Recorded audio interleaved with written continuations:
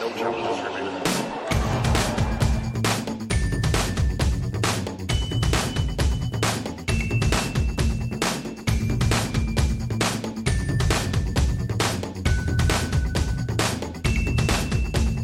Welcome to episode 131 of No Challenges Remaining. I'm Ben Rothenberg, joined once again stateside by Courtney Nguyen. Welcome home, Courtney. Hey, thank you very much. How does it feel to be back for good for this year, for your travel schedule, tennis work-wise anyway, to be done? I'm pretty okay with it. It was a great 7 weeks in Asia. I thoroughly enjoyed myself. And one thing that I will say that is like a thing that obviously maybe a lot of people wouldn't understand this because they wouldn't be in my position, but it's fun for me to be in Asia because I actually blend in. Mm-hmm. And I was thinking about this a lot when I was especially in China. Like I've lived my life, most of my life, obviously being an American and being Asian American, even in the Bay Area, feeling like you didn't blend in, like that no matter what, everybody kind of always saw you because you always like looked different than what was, the majority or whatever. And for tennis in particular, going where we normally go throughout the year, I stand out even more. Like I feel that way when I'm in Paris, when I'm in Australia, when I'm in Charleston, exactly. Mason, whatever it is, like it happens everywhere. Even if they're used to having Asian Americans in the big Asian American population, you're still a minority. Sure. So it's like really actually kind of fun and incredibly like relaxing for me to spend 7 weeks in an area where I don't stand out at all and I blend in, and that creates its own weird curveballs, as many who hung out with me in China saw. Like no matter what, people will try to speak Mandarin to me. Yeah, I was going to ask about the trade-off of that. Is that level of comfort of not sticking out worth the confusion that you strike in the hearts of everyone who sees you? I mean, for 7 weeks, it's A-okay. I don't mind it at all. But I mean, the other thing as well is that, like, even from a food perspective, like when I was in China in particular, a lot of Western media folks or colleagues get weirded out by the food, and I intellectually understand that. But weirdly, like, I was so much happier in China.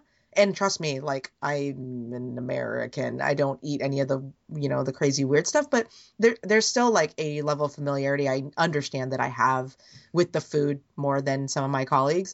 So like and you've seen this, Ben, like I could be in Paris and like a week into the trip be like, oh, I just want to go to McDonald's, like, and get kind of sick of not sick of the food, but frustrated sometimes with the food. There was just something really nice about like being able to eat rice every day, which is kind of what I do anyway when I'm at home. And I don't know, it just felt like really weirdly not foreign. And so I enjoyed it. So it was all that was to say that Asia for me in particular was a very nice way to cap off the season. Yeah, for sure. You mentioned Paris, so I feel like we should pause briefly to send our love over there to a city we spend several weeks in a year, and all the people we know in French tennis and French larger world, that our thoughts are with them, and we'll be back next year and know that City will obviously survive and thrive all of this. Because you were saying, sorry to take this on a downer note, but we were saying, that's what we do. We've been in those restaurant situations and everything pretty constantly. Yeah. No, I mean, just unspeakable, really, in terms of the tragedy and just the callousness and just anger and hate with which everything was done in Paris last Friday. But immediately my thoughts were to my friends that were there, and sure enough, like literally an hour or two before the first reports came out about what was happening in Paris, they were posting pictures in Paris out to dinner together, night, together, yeah. And and it was a harrowing and stressful few hours to just make sure that they got home safely, because we didn't know what the heck was going on. Yeah, I mean, for me, I felt I was chatting with both of them, Carol Bouchard and Mathieu Barbarin, both on Twitter. I was chatting with them over the weekend and just kind of like, just talking them through, because I think that there is a big difference between saying, are you safe and are you okay? Yeah. I think those are two different questions. So for them, I was just like, are you guys okay? Because I remember what it was like, after 9/11, and I wasn't even in New York, and it took a really long time for me to get over that and to understand and process everything. And but talking to them, it was just very, very clear that, there are a lot of things that you can destroy just with bombs and guns, and, you can destroy buildings and infrastructure and people, but the human spirit is something you really can't. And so Mathieu was saying that, like, he's like, yeah, my neighbors are having like a party. He's like, and I kind of don't know what to think about it, but hey, I mean, you know what? Of course, that would be an amazing escape. And he was with some friends, and they were just like drinking beer and watching the news, and there was just something so Parisian and French about all of it. And by the end of the conversation, we were all laughing, and because that's all that you can do, and sometimes that's all that you need to do. Right. So yeah, stay strong, Paris, and please don't destroy yourself, world, because things are getting a little scary on both sides of the coin right now. For sure. Move on to our normal topic, which is tennis, much less important, but we'll obviously carry on and live our lives in defiance of all that. Speaking of things that can't be destroyed, how about Maria Sharapova's team spirit, you guys? She played Fed Cup. She won both her matches. It looked like she was going to get her Fed Cup. I wouldn't say at last, because she's never really tried for it before. So it looked like she might get to swoop in and win a Fed Cup. Didn't work out that way for her, though, despite her best efforts. And I thought really, really impressive play, especially against Kvitova, to turn that match around. But she and the Russians lose to Czech Republic 3-2. The team of Stritsova and Pliskova, different heights, different personalities, come together in doubles to win it for the Czechs. Courtney, what were your major takeaways from this Fed Cup final, which I think felt like the best one that I can remember? I don't have a long Fed Cup memory, but it's the best one I can remember, I feel. Well, I think final.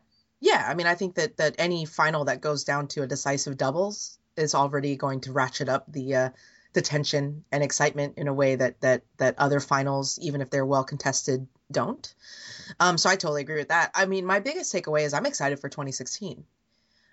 Because even outside of just Fed Cup and what the title means to the Czechs, fourth title in 5 years, the last team, incidentally, who had won 4 titles in 5 years was the Russians. Mm-hmm. And that streak ended when the Czechs beat them in 2011, also in a decisive doubles rubber with Elena Vesnina on the losing side of both matches. I feel really bad for her.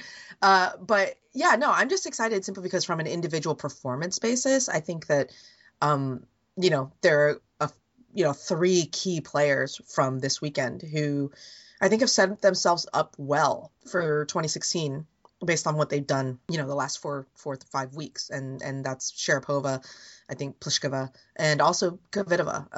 I know Kvitova lost to Sharapova. I thought she played well, though. Yeah, and I thought did. that I mean, as I was saying on Twitter, Petra Kvitova at Fed Cup is like a platypus, and I don't get it, and I understand it, but there are just little things that, like, you kind of, in the regular WTA season, are, like, convinced are truths about Petra.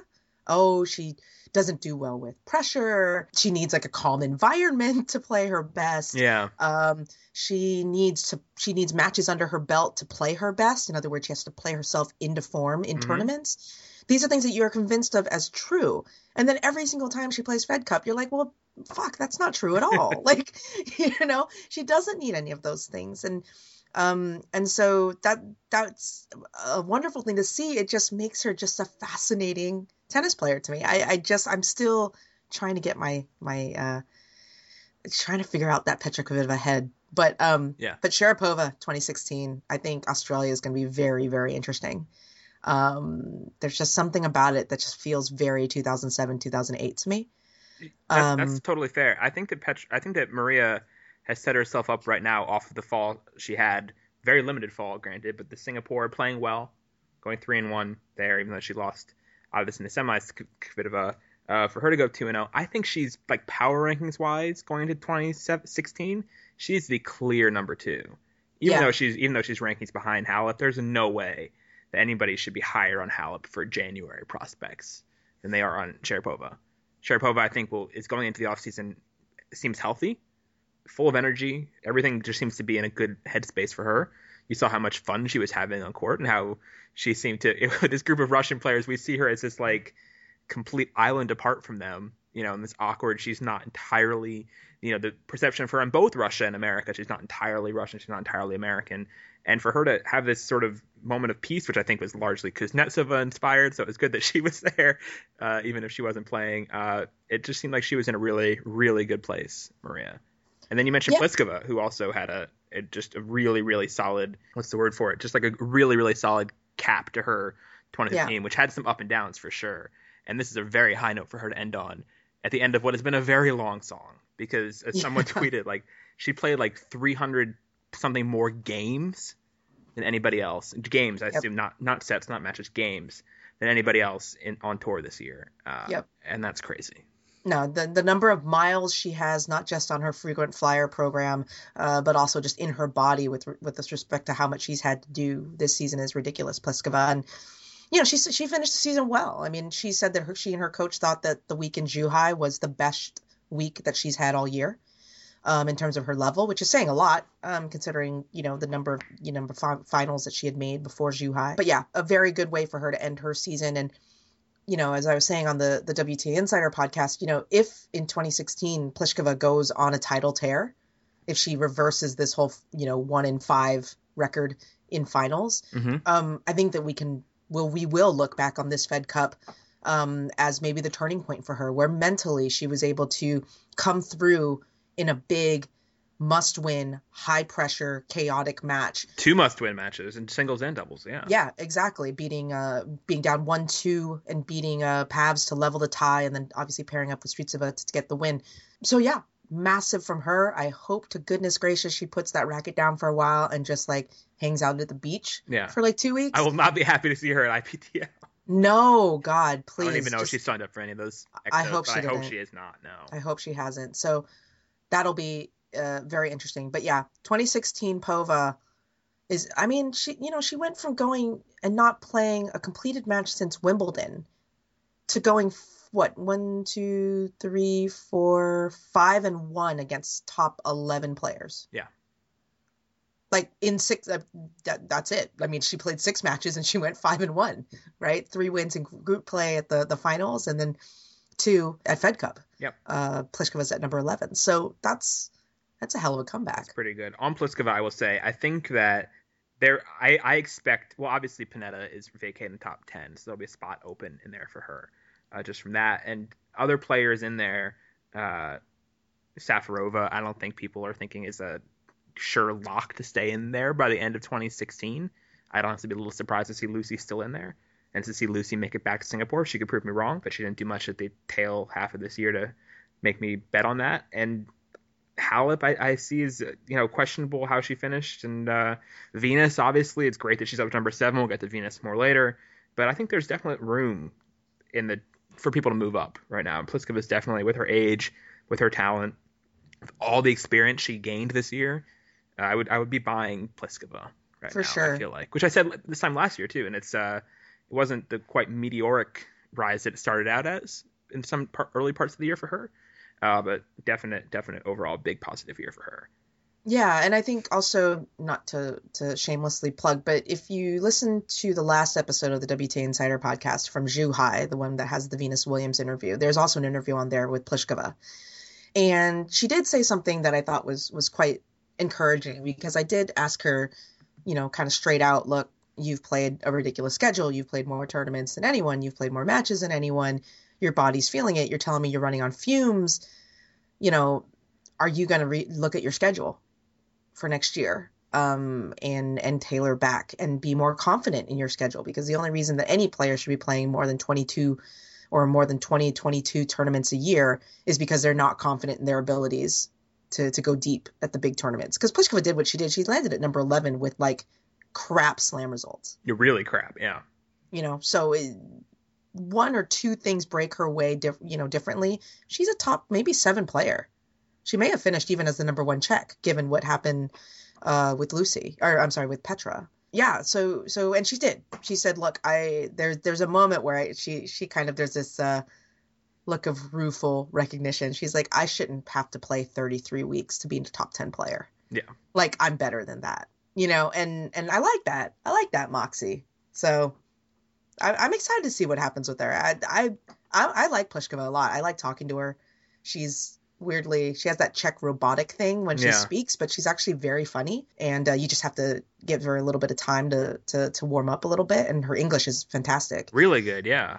Yeah, so she's underrated. I don't think enough writers talk about her or to her. Yeah. They just kind of assume that because of her demeanor or something that she's like cold and mean or whatever, but she's really funny. I like her. Yeah, no, I totally had that revelation with her when I talked to her way back in Melbourne, I guess this year, when I said a story about diverging twin paths and her and Right. Christina. Christina's still playing pro tennis too, about 100 spots behind her sister now, but that's an interesting sort of factor to take into the Pliskova psychology, I guess. Yeah, so that was an interesting moment for all of them. And I think what really stuck out to me in this Fed Cup final is that it was the first final that really felt like it was an actual final of like, these are plausibly the best two countries with all the best players as a team.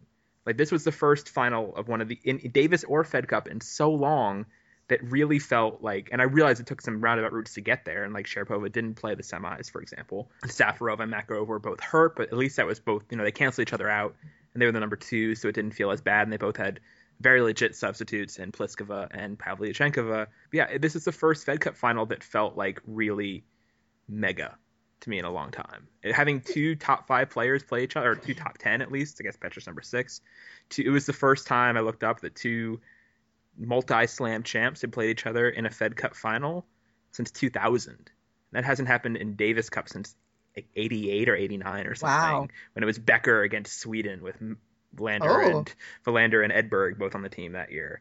So these things just don't happen. As much as we talk about, it being devalued, this final, at least for these 2 days, felt like a very much heavyweight battle that we haven't seen the likes of a lot in these national team competitions. So that part I liked. And Yeah. I mean, it does make me wish. Again, it's what we all wish. We all kind of really wish that the players would commit to Fed Cup and Davis Cup, but also on the flip side that Davis Cup and Fed Cup would figure their scheduling out to make it so that the players could commit to it. Because could you imagine a final like a full US squad against a full Czech squad? It'd be great. That'd be fun. A full US squad versus a full Russian squad. Who else? Or like semifinals. Like, imagine like a Final Four right now that consists of the US. I realize the US is it's not even in world group with how they're playing these days. Right. US, Russia, Czechs, and let's say like Spain. Germany. Spain or Germany, yeah. Or like, these are like, if all these people are all their best and best, I still think they should condense it into a single location. I think that's the best shot they have of getting everybody to post up for it. Is make it, and that's how I was looking back through old Fed Cup results. They did that more recently than I realized. They had it all in one place or different formats. The home and away draw for Fed Cup is a relatively new thing within the last 15 years at least. So I think that it would do well, and just having this one great final fall into place made me wish that it had happened more often. Because let's remember, it was only 2 years ago, 2013, when Russia made the final and sent an absolute joke team. Yep. The final when they sent that was embarrassing. Kromacheva and Panova, I want to say, to play their singles, who were players who were not anything then and not anything now. And harsh, I know. Sorry. Did Klebanova play that? No, Klebanova didn't play, not that time. Yeah, she was in the conversation for it, but yeah. But anyway, that was a disaster, and so I can't be like, wow, Fed Cup is saved when the same format produced that result. Right. So it just happened to break the way that it did, just like in this situation with this year with Davis Cup, right? Like the fact that Andy Murray is involved in this tie is the only thing that's saving the Davis Cup final. This Davis Cup tie, only thing. It's an absolute joke if any other team gets through. This Davis Cup tie. I mean, like it's such a Britain has. It's so laughable. I can't even. Britain, if they win, they will have beaten 2 legitimate countries, or 3 legitimate. Really, the first 3 countries they beat were all like okay, like Aussies did not really. I don't think Aussies are a semifinal caliber country in tennis not these yet. days. No, they don't have any. They didn't have a top 20 player to get them there. I guess they had Tomic once they got to the semis, but they're just not that. The French played well, yeah. They didn't have a top 10 player, but they're a solid country. I understand them being a good beat. And the U.S. Sent a full team there. Should have won. Just stop playing DY in singles. I don't know why they kept doing that for so long. Anyway, Britain gets there. Belgium is a joke. Belgium has no business being in a Davis Cup final. Belgium, even being could theoretically win this final if they can somehow sneak out a win against Murray in either singles or doubles, which I don't think they can. But if they do, they are the favorite to win it. They should win the fifth rubber with, Darcis against whichever, scrub second player they send out for singles on the British side on clay. Yeah, it's just. Can they put Kim and Justine in? Then I'd be interested. That'd be cool, right? Justine would get so Adorable. Up for this. Imagine, Justine would take it on. I kind of want to see Justine in there against Andy Murray, like staring at Carlos from every point, like vintage, like throwback Justine, time machine, like 06 or 07 Justine in there. That'd be amusing. Can it just be Mauresmo versus Henin, like now, like for the Davis Cup title? I'm into that.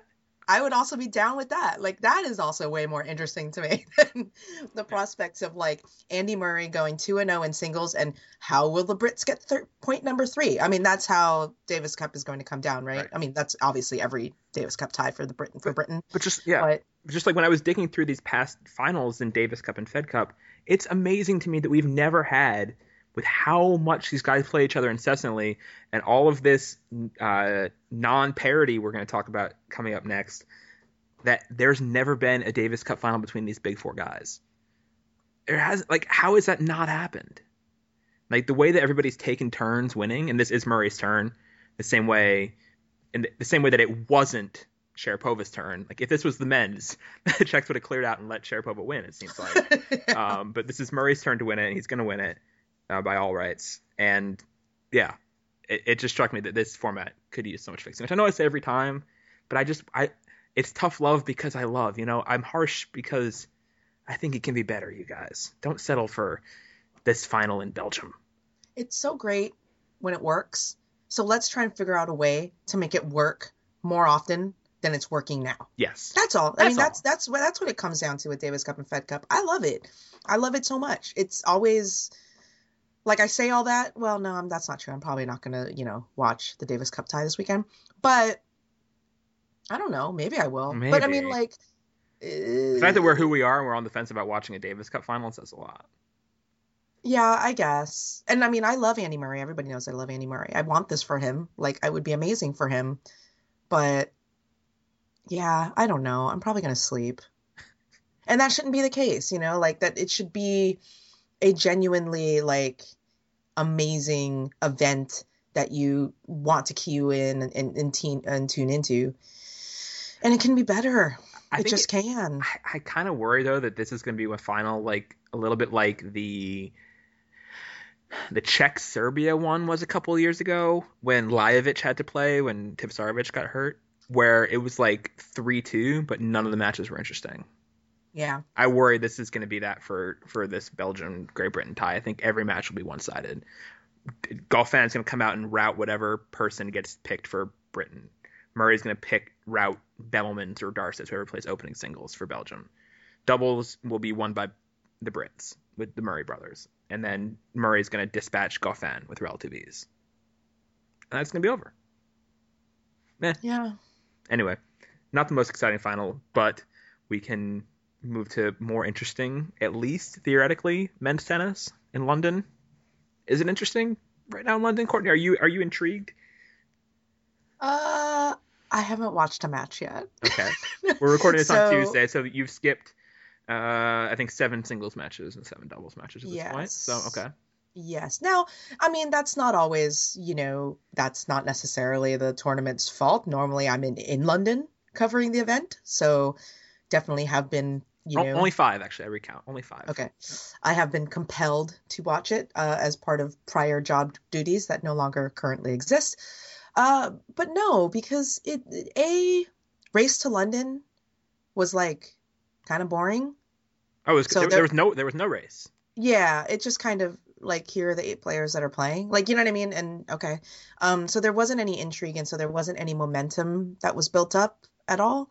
And then it's, like, the same 8 players in London. And so far, at least from what I read on Twitter, nothing surprising is happening. No, I mean, the thing is, I think the way the group split out this year, I think there could be a couple good round robin matches coming up soon.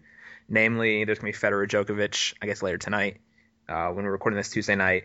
And then there will also be Murray Nadal tomorrow, which I would watch Murray Nadal. And Murray Wawrinka will happen later on too.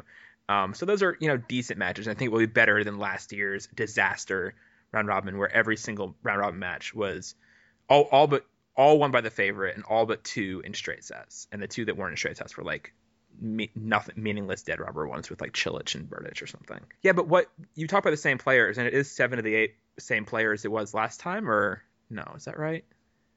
No, 6 of the 8 same ones as last time. But no first timers. No first timers. They've all that's qualified before. They've all qualified before, and that's what I was thinking when I was watching it, having just spent a lot of time watching Singapore, and generally Singapore, even though it lacks Serena, maybe lacks some of that gravitas, Singapore was pretty much wire-to-wire entertaining matches. When I was watching Federer beat Berdych for, I don't know how many times I've watched that in my life, a lot. I was just thinking, like, Berdych is such a waste of space at this event in this point of his career. And I realized that Radwanska just won Singapore out of nowhere on like her 4th or 5th World Tour Finals appearance there, Championships appearance there. And so that came out of nowhere, and so things can't happen. But Berdych and Ferrer are both taking up spots in this group that make the domination of the Big Four a lot less interesting, because we've seen these guys have their chances, have their looks at these top guys so much. Like, we're not getting new challengers to the throne. It's like, we can talk about Ronda Rousey later. I know we have thoughts about that. But it's as if, like, the same challengers to these heavyweight champions kept coming up and kept getting beaten down over and over again, and no one new ever got in the ring. This goes to larger picture topics about, like, Generation Suck or whatever, where you want to talk about how no one younger than Djokovic has ever won a Masters title, which is an insane stat because Djokovic is now 28 and a half years old. And that should not be the case, but it's just the same. And the fact people. that Novak and Kei are the 2 youngest people in the field. Right. And Novak is not young. Novak, by any other generation standards, would be a veteran. And he is a veteran, I think, still. 28, totally a veteran, considering how long he's been on tour.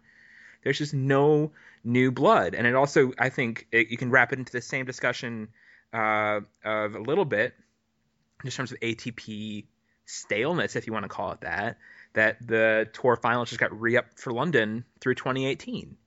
And that will be 10 full years in the same venue, which we've been there. You've been there more than me, Courtney. It's a great venue, great atmosphere for tennis, but it all feels the same. It's very same. At this point, I mean, the sameness, I think, is really, one thing that I agree 100% with everything that you just said. One thing that I will add is that this is kind of the logical result of what is the thing that people really, I guess, tout about the ATP, in contrast to the WTA throughout the season, which is the fact that you're like, oh my God, the number of beatdowns that I've seen from like Roger Federer on Thomas Berdych, like I see it all the time in quarters and semifinals throughout the year. Why do I need to see it one more time to finish the season, right?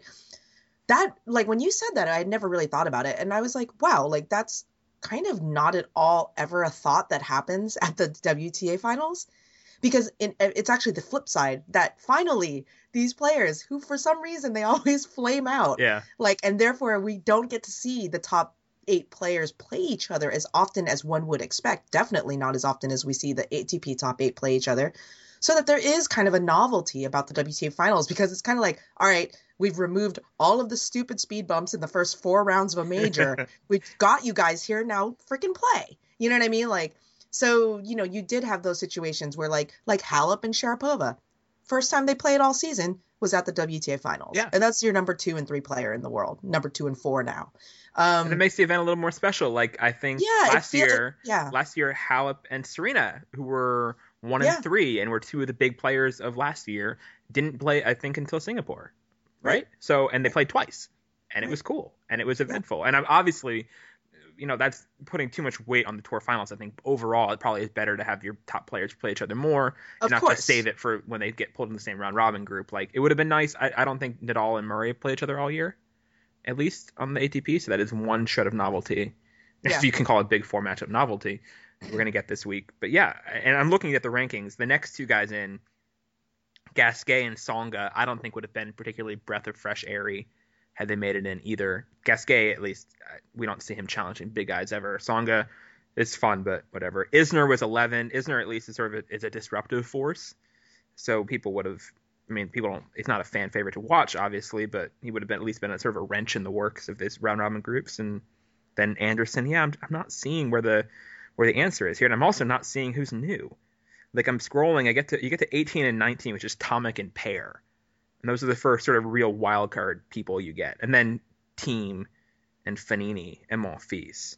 And I feel like you have to go that far down the ATP rankings, number 18, to get somebody who's like, ooh, which is, I don't know. Maybe that's unfair to the guys on some level, but it is. Yeah. It's not that it's unfair. It's just that this is just what's going to happen. This is the byproduct of if throughout the entire season, all I see is people loving the fact, right? We always talk about this on this podcast, that at the majors in particular, the first week for the men, absolute snoozeville. Yeah.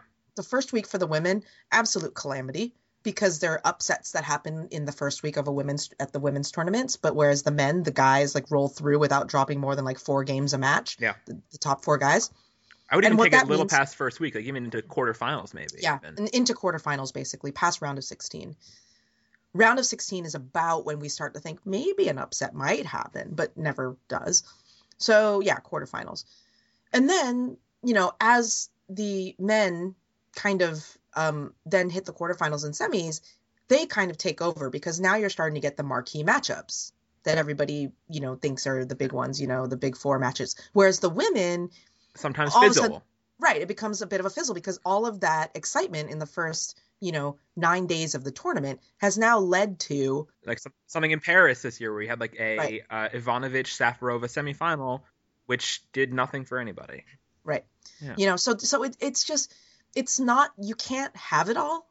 I mean, it's really hard to strike the complete and utter balance, which is why I guess my frustration, and I sent a couple of tweets out about this last night, is you just kind of at the end of the day have to not pick, but I get a little bit frustrated when people just pick and choose, you can't have your cake and eat it too. Yeah, the thing is not satisfying to me, therefore the thing is broken. And it's that's not the case. It's there's a reason for it, but you just have to understand I just want some consistency. I'm on team parity, ride or die. I never like dominance. I like calamity all the way through, to the point where I don't mind, Roberta Vinci, Flavia Pannetta finals, or Marion Bartoli, Lisicki finals. Those are fun to me. I genuinely enjoy them. Once in a while, they're definitely fun, yeah. I like them. So, to me, it's easy. Because I just want every match to be a competitive match. I want every match to be in question. I don't want any match to be a given. That's just how I roll. So that means that when that does happen, where it is a final or a semifinal between 2 randoms, even if my instinct is to be annoyed, I'm not going to allow myself to be annoyed because that's not fair. I don't get it both ways. Just because something didn't break the way I wanted it personally to break doesn't mean that there is no value to the thing that is currently happening. So I don't know. I mean, I agree. I don't like that the finals are staying in London. I think that there's I was gonna get to that. The minute that I see the guys in suits standing in front of some London landmark, I'm my eyes just kind of go zony. I'm oh, I've seen this before. Yeah. There's nothing new about it. Whereas I remember when it was first in London, when it had moved over from, what was it? Shanghai. That it was cool, right? It was cool. Here now they're all dressed in Hackett suits with umbrellas standing in front of a double-decker London bus, and now they're in this study and it looks like they're in Harry Potter, and now they're playing in this court that's bathed in blue, and it's interesting. Yeah. It was when London first came out a decade, or it was awesome. It was really cool, and now I feel like they have added some little things. They have a new video screen entrance or something and a little video walkway, but it's not enough. Having been to WTA finals in 2 locations now, in both Istanbul and Singapore, I see the value of shaking it up, and it makes your brand not stale because we have so many entrenched things in the sport. We really do. I mean, everything, the tour does not shift around. It's not like golf where the US Open is at a different location every year and the other tournaments move around like that. In tennis, it's the same things, same circuit pretty much almost exactly in the same order every single year.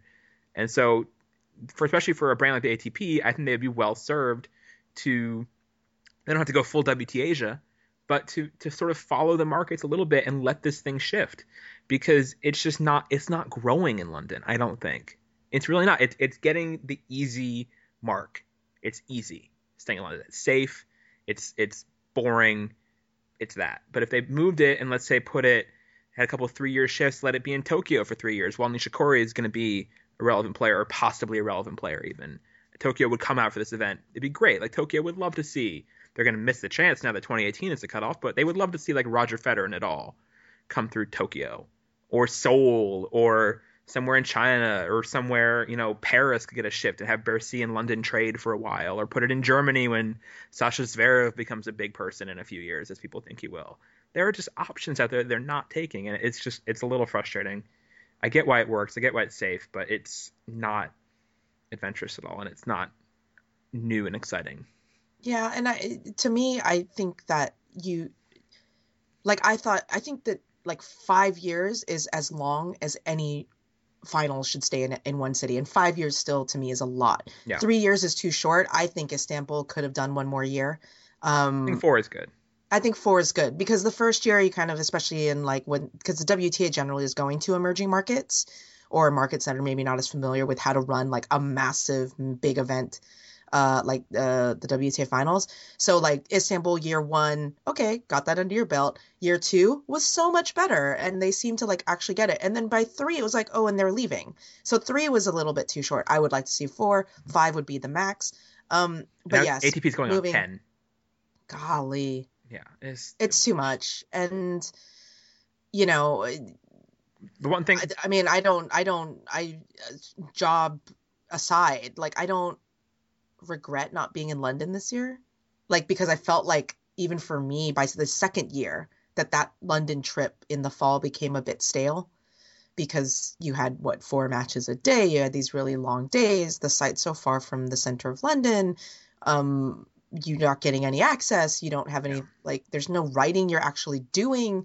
It's it's actually a very frustrating week. And that's not to say they don't do a great job with it. Like, no, it's an amazing really event for fans. They really do. But it's an amazing event for fans. It is for fans, and for media, really take care of media very well there. Like, all the media setup and the people who work there, and the bar, whatever you want to call it, whatever you want to point out, is all super for media there too. So I'm not trying to, I don't want anyone in London organization to hear this and get offended. But it should be a rotating thing, and it always has been, and it's getting stuck at this weird point that I don't entirely get. When the ATT product is so strong, when they have this much cachet, why not, move it around and shake some things up? Especially like Germany is the one that keeps jumping out at me, even though they have no players doing anything remarkable in the single side. This event would kill there. It would do so well in this market that doesn't already have. I mean, now that Queens got upgraded, London already has a 500 and a slam. So to give it the World Tour Finals too just seems like, I understand it's a big place for tennis, London, but I don't know. It's too much of one thing. It's hard. I mean, from a business perspective, how do you not like stay in a place that just literally prints money for you, and that you can kind of just go on cruise control, because it's just so easy to like have the event there, and the market is already primed for it. You sell out things, matches, all of that. I mean, I totally understand why you'd stay. It's just, what you were saying. It's like, why not? Like, like it would be, why not give like this event to someone else? Like, why keep it in the country that already has a major? Like, even simple as that. A city that already has a major, a city that already has a major, in a country that, where their tennis season, that grass season, is now being extended. So there are ostensibly more opportunities to see top level tennis in the UK now than there was, 3 or 4 years ago. So I don't know. Yeah, I'd like to see it go somewhere else. That's for sure. But just something to just mix it up. Juan Martín Del Potro, come back. Yeah. No, seriously, that would be. He was speed up the court. Like, do something. Do something. Speed up the court. Like, I will take that. Even keep it in London, just speed up the court and let's see what happens. Honestly, I would settle for like a new color scheme at this point for 2016. If I showed up in 2016 and everything was green, Instead of being blue, I'd be like, oh, yeah, it's green this year. Okay. I don't know if I would have had any reaction like that this year.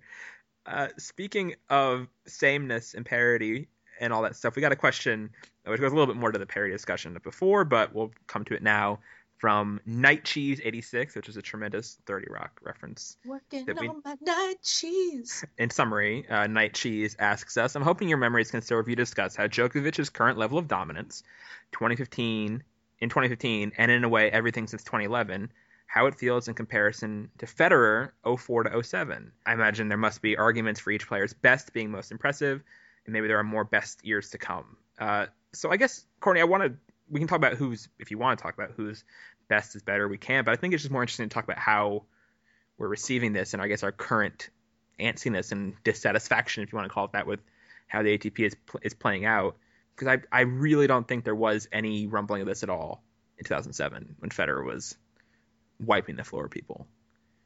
And I don't know if it's just been too much, or you always want what you don't have. And as before Federer, there was no dominance for a very, very long time. Not the all-surface dominance we see now.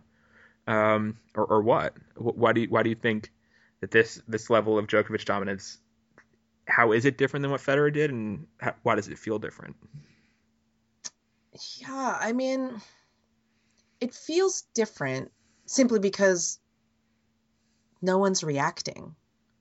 Like, in the midst of what Novak Djokovic is doing in terms of numbers, he's putting together a season that is just absolutely incredible. And he's doing it in a time where, despite what we just said about London, of tremendous, at least at the top, parity among the top five. I think 4 or 5. There's definitely he's not getting parity. Cheap titles. He's really not. And I think that's a big difference between what Novak is doing to what Roger did in 06. In terms of like just the accomplishment of what he's doing. And we can weigh in on Novak's year once it's finished, because I think the final numbers will be absolutely incredible once those are all done. But the problem is that, yeah, he comes in at a time when, I don't know, are people bored with seeing like an ATP player just like run ramshot through the field for 11 months? Is that really what it is? I mean, I'll pass it over to you, Ben, because I think that you had we were talking about it before, and you had a great argument about it. Well, what I think it was is that Federer came into the sport at a time when it kind of needed saving. I mean, he came in after a period of a few years that was really the end of an era when Agassi and Sampras were bowing out and there was chaos emerging. I mean, when Leighton Hewitt was number one in 2002 and before that, when he's winning slams before that, it just did not feel like this was anything that was going to be like a lasting regime at all. And really random slam winners were emerging all over the place. I mean, you had Johansson winning in Australia, you had Costa and whoever else winning the French, Gaudio. Even though Roger wasn't winning the French, it still was this sort of chaos time, and he came in as this sort of uniter of a chaotic place. And then he had this person in Nadal challenge him very quickly. I think people don't realize when they look back how quickly Nadal stepped on Federer's reign. I mean, there was not a lot of time between in the rankings. He held him off for a while, but Nadal won his first slam in 2005 after Federer had only won 4 slams so far. So it came pretty early that Nadal was in the picture, and you had these two guys wrestling for it, and it was great. And Djokovic stepped up at a time when I think there wasn't dissatisfaction with the tour. When the tour, this is all big picture narrative, and it's obviously not fair to Djokovic. It's not his fault that the tour didn't need saving at this time. And he comes in. If anything, people were happy with where it was. Yeah, people were totally happy. It was considered this great thing ever, and he disrupted it in this way. And so if Djokovic had emerged 5 years, 10 years later, when Nadal and Federer were both clearly on their way out, he would have been accepted probably again as this sort of, he's our person. This is a new Djokovic era, and it's great. And I think it just all has to do with people being ready for that or not. And it's not fair, really, because what he's been doing is incredible. And he did have to knock those guys off to get there. I mean, Federer rode in with these really open era. I mean, part of that is just luck for Federer, not luck for Federer, but in the fact that Federer's main rival for the first couple of years was Andy Roddick, who just could not. It was a horrible matchup for Roddick, and Roddick had nothing to beat peak Federer at all. But he also got some cakier draws than Novak has gotten recently at all. I mean, Federer won slam finals against Baghdadis, against Fernando Gonzalez, against Mark Philippoussis, against other guys that we don't think of as being slam final contender guys now. Yeah, all that is to say, I mean, I think that Djokovic, I think as once Federer and Nadal, if they do both retire with a lot of time left on the clock for Djokovic's career, as it seems they might, then I think people maybe will be ready to sort of reflect on it. But right now, it just feels like an interruption, I guess. I don't know what else to put it, which I realize, again, is not Djokovic's fault. I think it just sort of explains that.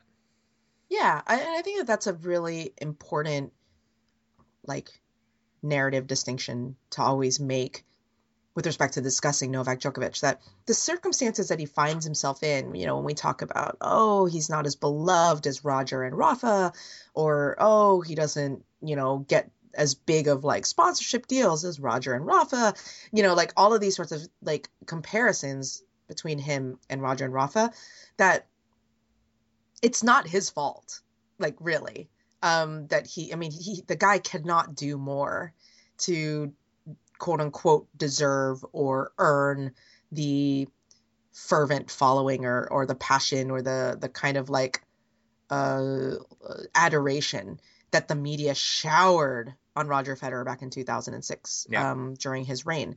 Novak can't do anymore. It's also not his fault or anyone's fault that I think that if you were to poll, you know, 10 tennis fans, at least 7 or 8 of those fans are probably going to say that it's more aesthetically pleasing for them to watch Roger Federer hit a tennis ball than Novak. Yeah.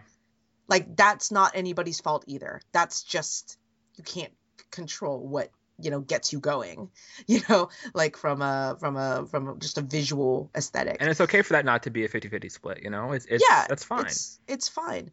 But what I find to be really interesting with respect to the Novak thing is that the way that he has been virtually ignored across while he's doing it, I think that that's generally been disappointing. I mean, even in, you know, fans are fans and they can react how they're going to react. I mean, they're entitled to every reaction that they want. I think that my disappointment sometimes is like when I read some of like the tennis media coverage of men's tennis or of Novak right now. And so much of it is like begrudging, right? Like even like he goes and wins the US Open, therefore taking home 3 of the 4 titles out of the year. And like the lead on everybody's story is like, nobody likes Novak Djokovic and he's winning.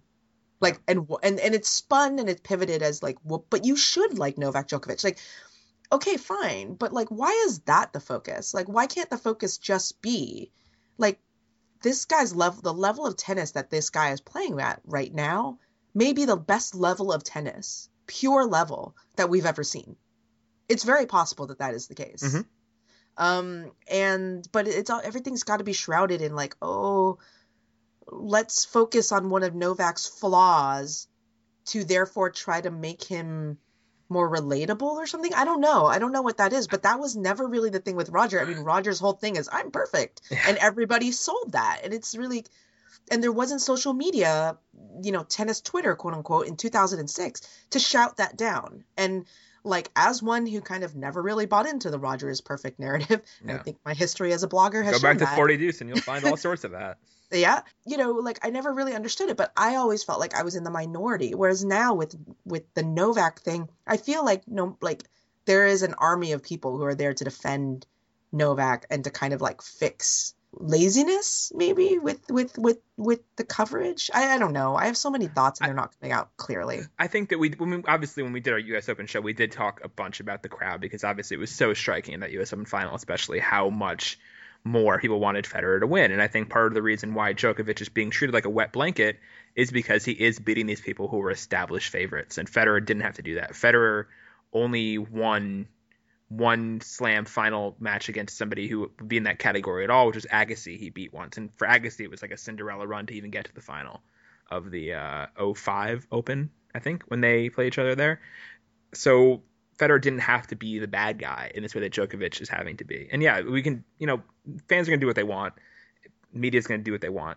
People feel what they want, whatever. But it is an interesting thing just to go back on our conversation that I don't know if people were bemoaning, you know, the staleness of the tour. Because it wasn't stale back in 2006, 2007. Yeah, because it felt new to have a dominant guy. Yeah. Yeah. And a guy who was being a kind of dominant that we hadn't seen before. And Djokovic is doing it now, and Nadal did a little bit the same thing, although Nadal has always had a little more, been less of an all-court player maybe than Federer and Djokovic at their peak. Because at his peak, Federer's clay results were all really good except for against Nadal. And Nadal's never been great, like indoors, for example. But this all-surface kind of guy was new and everything, and now we're just getting sick of it. I don't know what replaces it. I don't know how it shifts. I think kind of Nadal and Federer have to leave for us to get to a clear new era. But yeah, that's a rambling answer to what was a fairly simple question. Well, but even if Roger and Rafa leave, like I don't think that would then like shift everything Novak's way. I think it's just a question of timing. Like if Novak comes in to save, if there's like a 18-year-old Novak right now, Coric, for example. Yeah, but I don't know. No, I'm not going. I don't like the baby Djokovic analogy there. I think if you have an 18-year-old Novak right now who is going to benefit from an era that does not contain Roger and Rafa, and also an era that has about 2 or 3 years where it's going to be complete parity when you have a tour that is ruled by Kei Nishikori, Milos Raonic, I don't know who else, but that's the point. There is going to be extreme parity within the top 10. Then you have a situation that's prime for a savior, as it were. It's the same way that Kyrgios has been getting all this anointment right now, because even though his rankings have he's never been top 20, he's getting treated like this next big thing because we were so hungry for that guy. If Kyrgios had been in this London field, nothing would seem to matter. We'd have the future ready. It would seem everything was right there. We'd have this disruptor, this fresh blood, all this, polarizing as he is.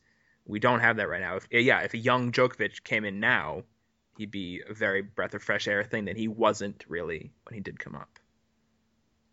Yeah, I mean, you see that on the WTA because you look back and you look at like all the excitement every year, right? Whether it's about Sloane Stephens, or if it's about Madison Keys, or if it's about Eugenie Bouchard, or now it's about Garbiñe Muguruza. It's this thirst for something new and something fresh and somebody who's going to be young and might be the future. And I think that with the ATP right now, it's hard because, and this goes back to the point about the sameness, is that it doesn't feel like next year is going to be any different. It doesn't feel like even in 2 years, things are going to be that much different in terms of the results that we're going to see. And so therefore, it does become difficult when you are, I don't know. Meh. I just want to eat my double stuffed Oreo that I half opened and tried to start talking through, but I got distracted because it's really good. I'll let you finish your Oreo as I segue to this next topic. We mentioned Djokovic's year and how great it was, and it really is. And Djokovic got put on the list of, I was a little surprised, but it makes total sense. I was surprised because of his media treatment, but then obviously not surprised once I realized how great his year is, that he got put as one of the 12 finalists for the Sports Illustrated Sportsman of the Year for this year. It's hard to imagine Novak Djokovic being on the cover of Sports Illustrated because he has never been and never even really been close to it, I wouldn't think. But he's in this short list, and also on the short list is Serena Williams, and it made me think, even though we talked at the U.S. Open about how Serena's year we think is more impressive because of all the mounting pressure she had, now that Novak Djokovic has continued to play on in the fall, unlike Serena, and has run the table, racking up titles in Beijing, Shanghai, Paris-Bercy, and now we're thinking we'd be surprised if he didn't win in London. Let's assume for this argument's sake that he does win in London. Has Djokovic's year passed Serena's, do you think, at this point? I think it's an interesting question. I'm more inclined to say no, simply because I do think that there's a lot to be said about what Serena was able to do, given her circumstances were very different than Novak's. But it did make me think about whether or not, and how different would this season have been had Serena lost at the French or lost at Wimbledon, not at the final major of the year. Right.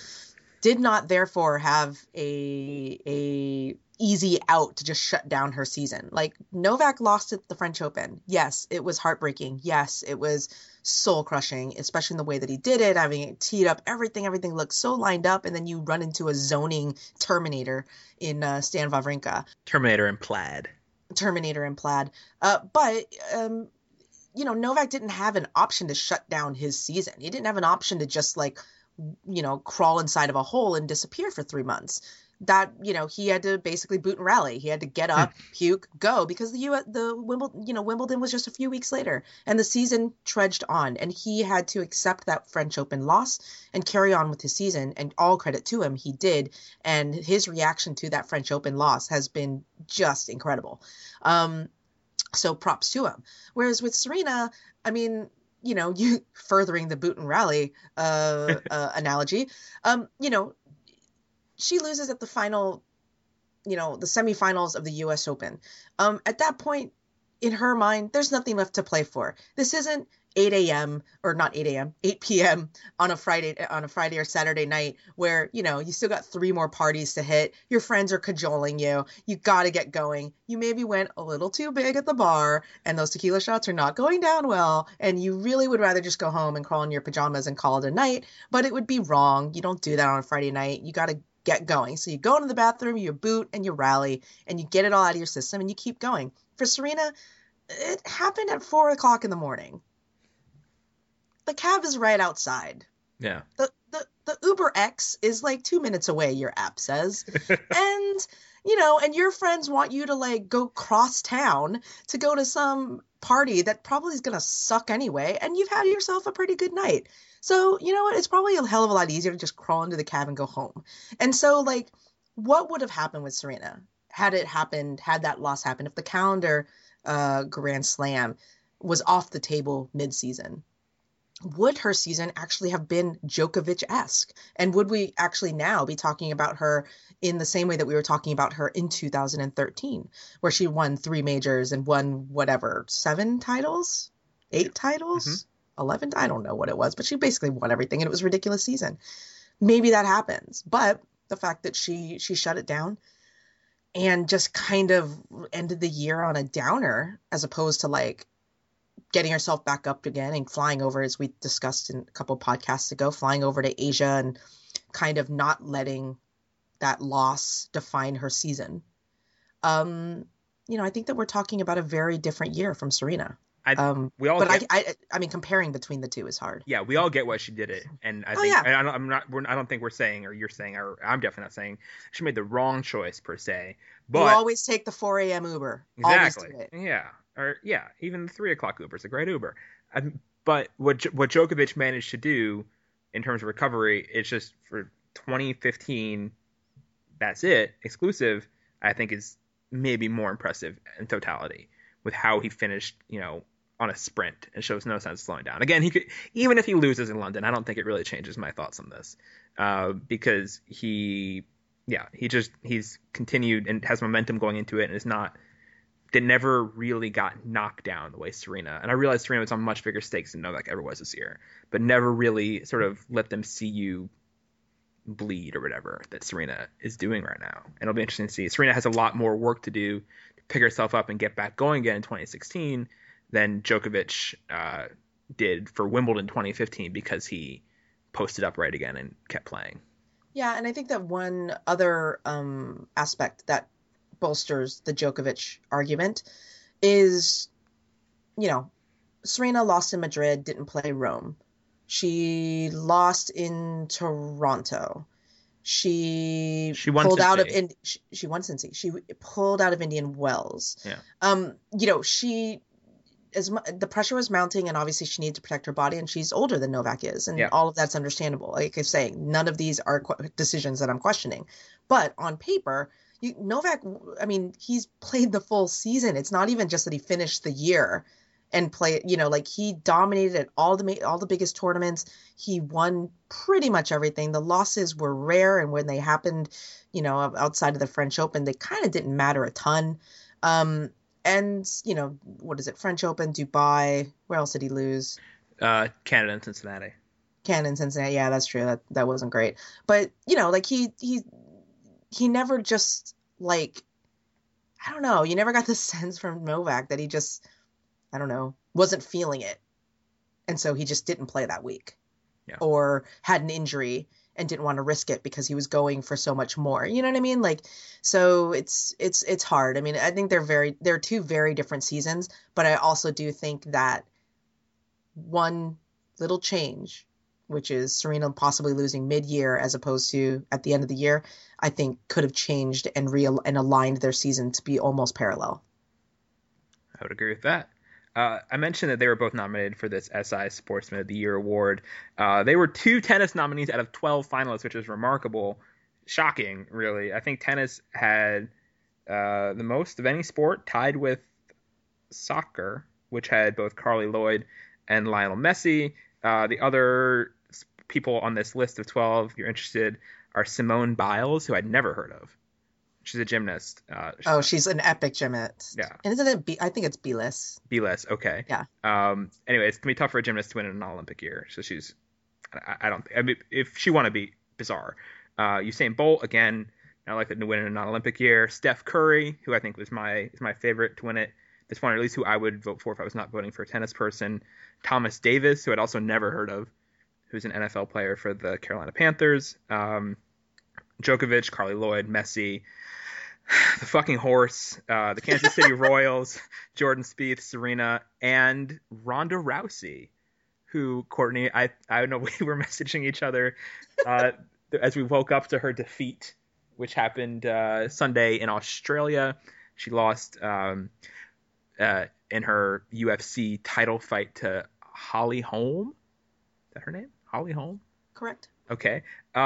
She lost to her in a second round knockout.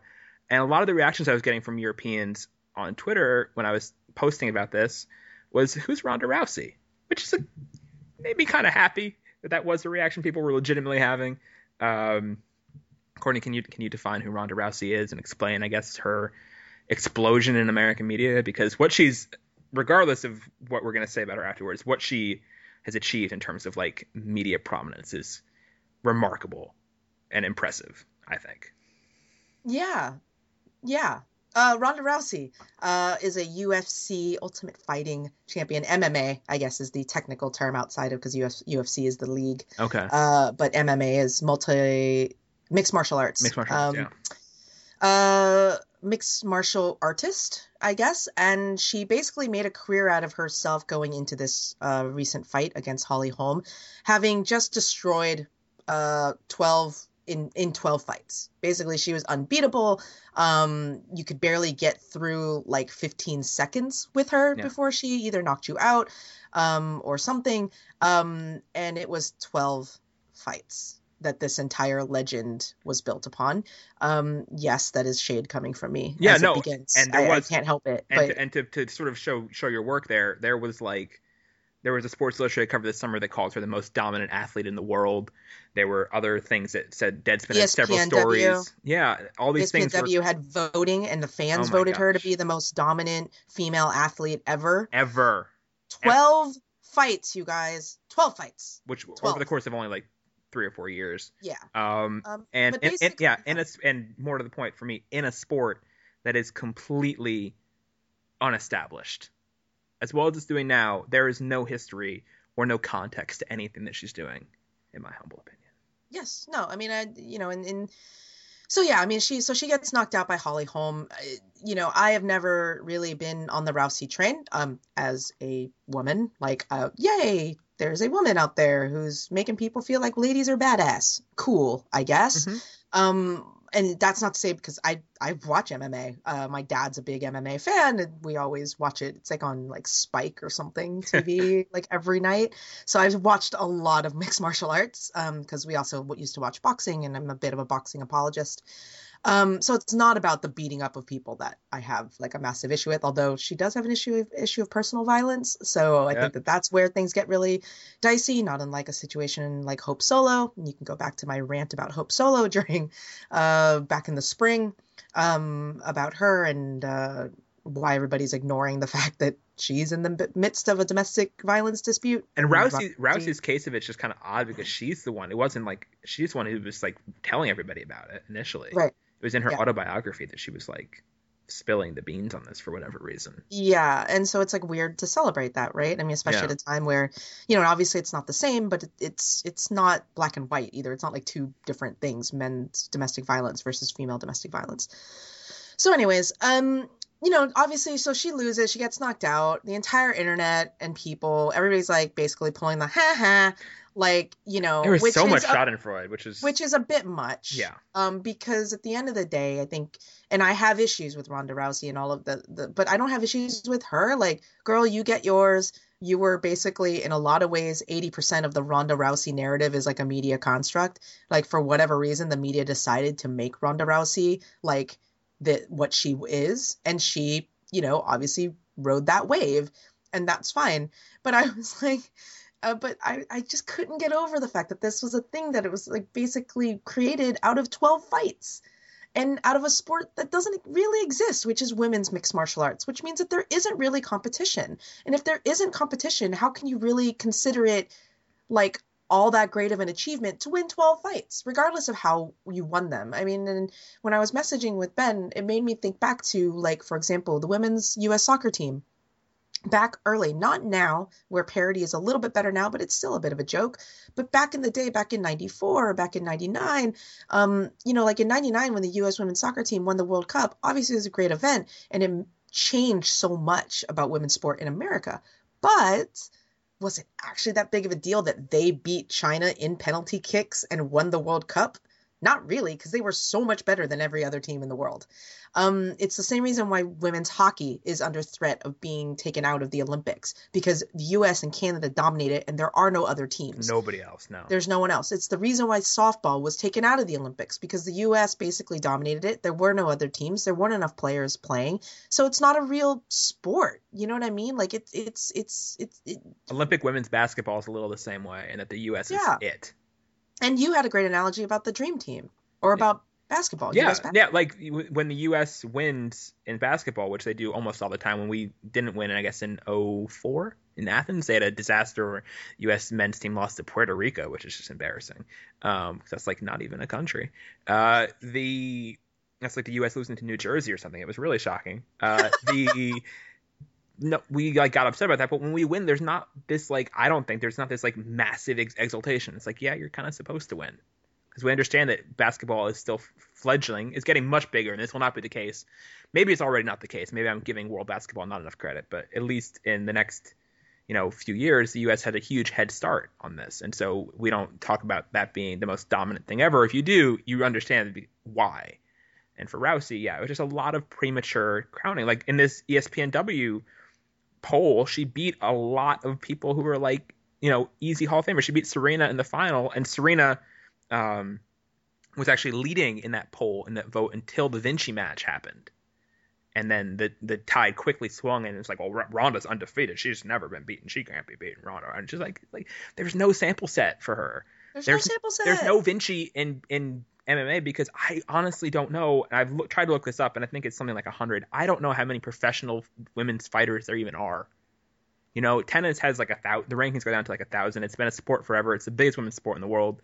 We know who we know who Roberta Vinci is, because we have a body of work to study her. We don't really know who any of these female fighters are, and the hype machine on it was incredible and good for her. Like I said, I applaud the hype. She's a fighter selling pay-per-view tickets or purchases, whatever you call them. And so she has to go out there and mark herself up. And yeah, just the way that the media bought into it, which I'm sure not a coincidence that she was a pretty charismatic blonde American, all that stuff helped her too.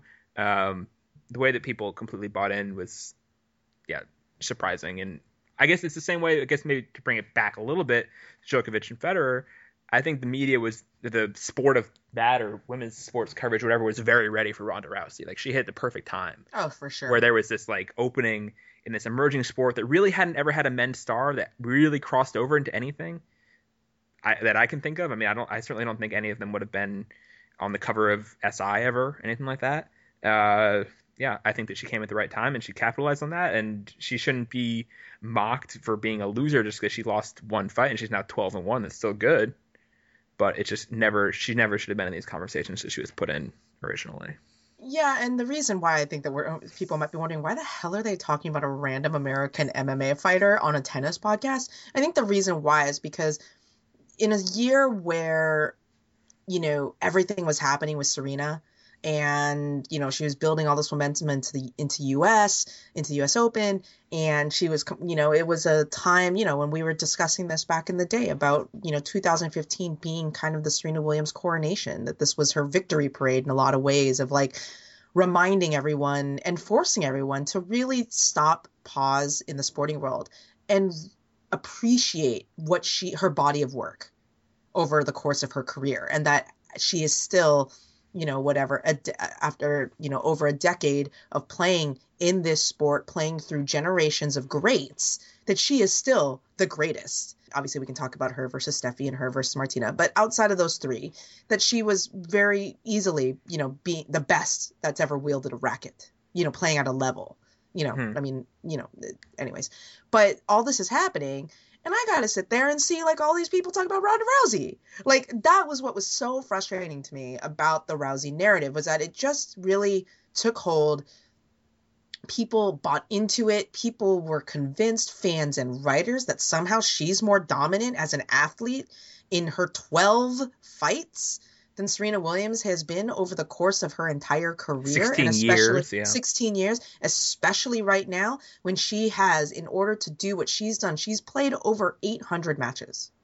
Ronda Rousey's fought 12, well, now 13 times.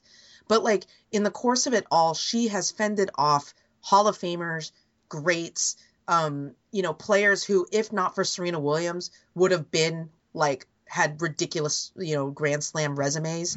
And she's done it all, and she continues to do it. And she was on the verge of something incredible, and she was still getting outvoted in freaking fan polls in favor of Ronda Rousey. And that would just piss me off, like, on such a massive level.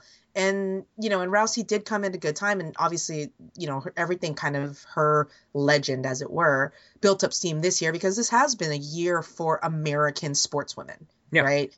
Rousey, U.S. women's soccer team, Serena, obviously, Venus to end the year. I mean, the U.S. women have really, taken things up a notch when it comes to the attention that they get, especially back here in the States. But man, I had such an issue with the way that she was being covered, in the exact same way that I had an issue with the way that Hope Solo was being ignored throughout the U.S. Women's World Cup run, and just.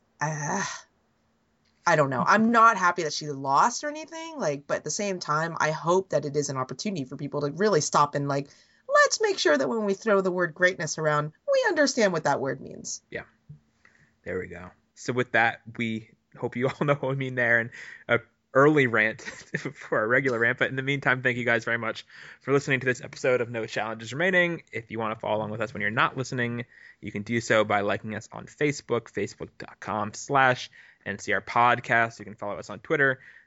NCR_tennis is our handle there. You can also subscribe to our show on whatever your podcast app is, including iTunes, where you can leave us reviews and stuff on the iTunes store, and we think that's awesome. If you want to send us a question for an upcoming show, we'll be doing lots more questions in the next few weeks as the offseason ramps up or ramps down, whatever the offseason does. Please send them to us. Best way to do that is nochallengesremaining@gmail.com. Courtney, what's your rant today?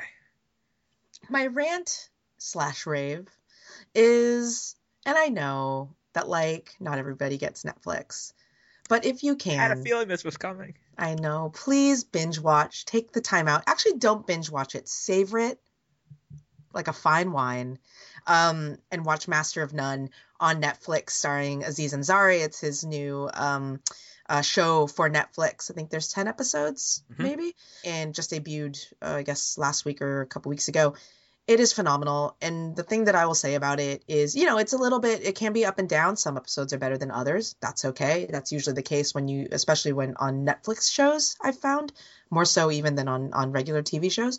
But it is, for me, the best and most accurate representation of modern Asian American ness on anything that I've ever seen on TV or in movies or anything. And that's not to say that it's about being Asian American, because it's really not.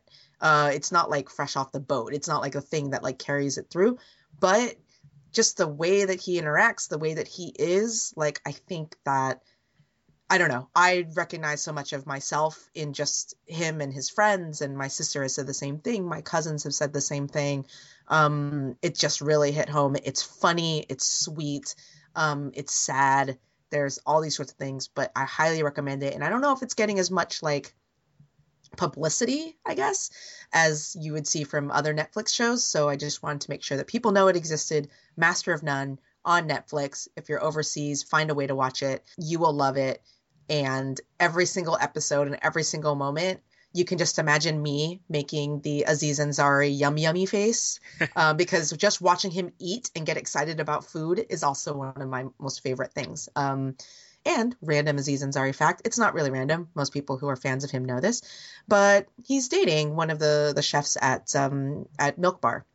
Of the Momofuku clan. Like, so that dude is like a foodie.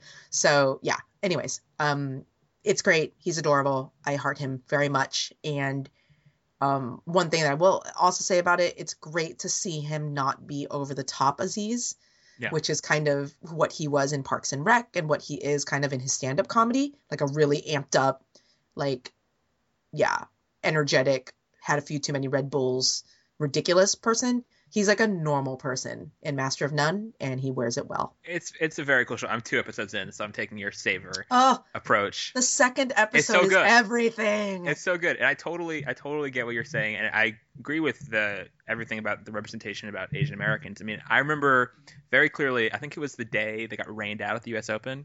I was watching TV at the place in New York, and there was a commercial break, and there was a commercial with like an Asian guy in it, and then later in the commercial break there was another commercial with a different Asian guy in it, and I was like, oh my gosh, 2 Asians, this is like so many Asians.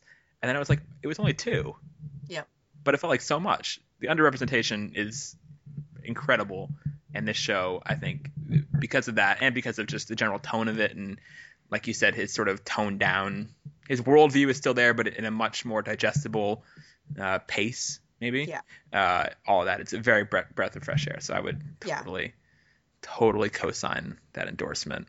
Yeah, and I would also say too, with respect, because I don't want it to, because I'm very like wary of making it sound like, oh, it's a show about Asian Americans. It's not. But the thing that I loved about it is that there is nothing about, like, basically, hey, the modern Asian American, we're pretty normal. Like, we're not all that different from a non-Asian American, from a white person. Like, we kind of aren't, but we are. And because we are Asian, we come from Asian parents, immigrant families. And so I think that Master of None really captures what that means. Like, the second episode, I think, is really key.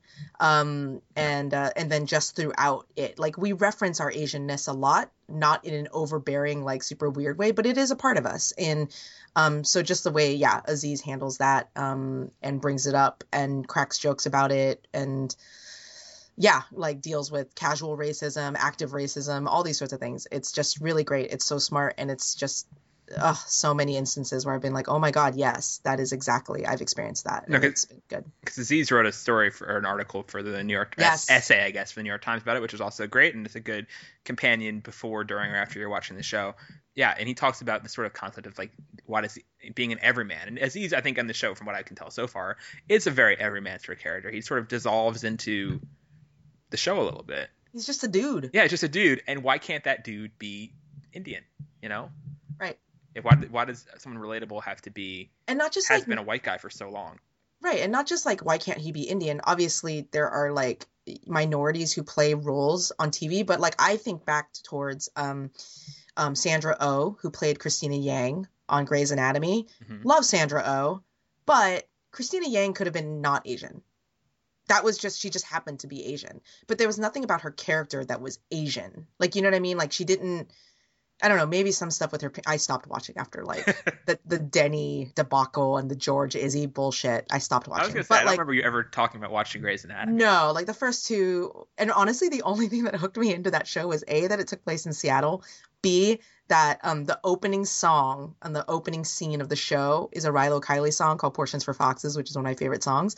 And so just using Portions for Foxes roped me into that freaking show for like a year and a half. But anyways, but there's nothing Asian about her. Whereas like Aziz, he's not playing like an Asian person, like going around like being like it's hard to say this, like actively Asian, like in a way that like most Hollywood roles are so one-dimensional when it comes to Asian people. Yeah. But he's also, you couldn't replace Aziz with a white person and have them just read those lines and you wouldn't notice that it was wrong. He is an Indian guy in that role, but it's three-dimensional and it's, I don't know. It's hard to explain, but please watch it. Tweet me. We'll talk about it. Because I don't know that many people who have watched it yet. So yeah, please do. There you go. My rave will be small, not just a rant rave, whatever, which one of these classifications it falls into. But I'm moving soon this fall, and so I've been in a very, very slow process of packing and moving within DC. So I feel like not compelled to move like super quickly, or I have to get everything on a truck by a certain day. I can do it in like 10 trips if I wanted to. And just like the amount of stuff a person accumulates in their life is completely shocking. I'm just looking at like piles of clothes, and I probably own like 45 t-shirts at least. Really? Because I feel like I've only seen the 5. I know there's a lot of on rotation. There's a lot of ones that are like I don't even like that much enough to like pack for trips that I've just never gotten rid of, and I feel like I don't know. Should I be expecting now is the some time? sort of, right? Should I be expecting some sort of catharsis through this, or not, or just is overdue? I don't know. I think because I haven't grown height wise since I was like 13, so yeah, I think that I've accumulated stuff that's been staying wearable for me, if, by the definition of fitting, for that long, that it's sort of horrifying. I don't know. And so I'm trying to figure out, I'm reading this like book that I've heard good things about, the Decluttering Your Life book with the Japanese woman, I think, wrote it. Yeah. Yeah, so I'm doing that, putting all the clothes in a pile and deciding whether or not they bring me joy, article by article. It's going to be fun. I'm looking forward to it. You should. It's good. Like, honestly, decluttering is awesome. It's the only thing that I like about moving is like just putting yourself in a situation where you're having to throw things out and kind of condense your life. And the biggest thing about it is that once you actually do condense your life, like, and get it down to the essentials, you realize that like you don't need that much. Yeah. And that in its own way is a very like enlightening place to be. That does sound nice. My problem is that like I have so many concert t-shirts that some of they don't even fit anymore, but they're like souvenirs. So I have like literally 3 or 4 boxes of probably over like 100 t-shirts that I never wear and that I probably will never wear ever again. But I can't like throw them away. They're like ticket stubs. Well, active souvenirs. Yeah, that's kind of different. Yeah. But it's fun to like go through them. Yeah. Oh, so it'll be good. I was thinking I have so much like tennis random swag crap. They should do like a tennis, I don't want to say yard sale because I don't want to make money off this. I don't think anybody would pay for like, or maybe they would, for like a 2013 Davis Cup yearbook or whatever.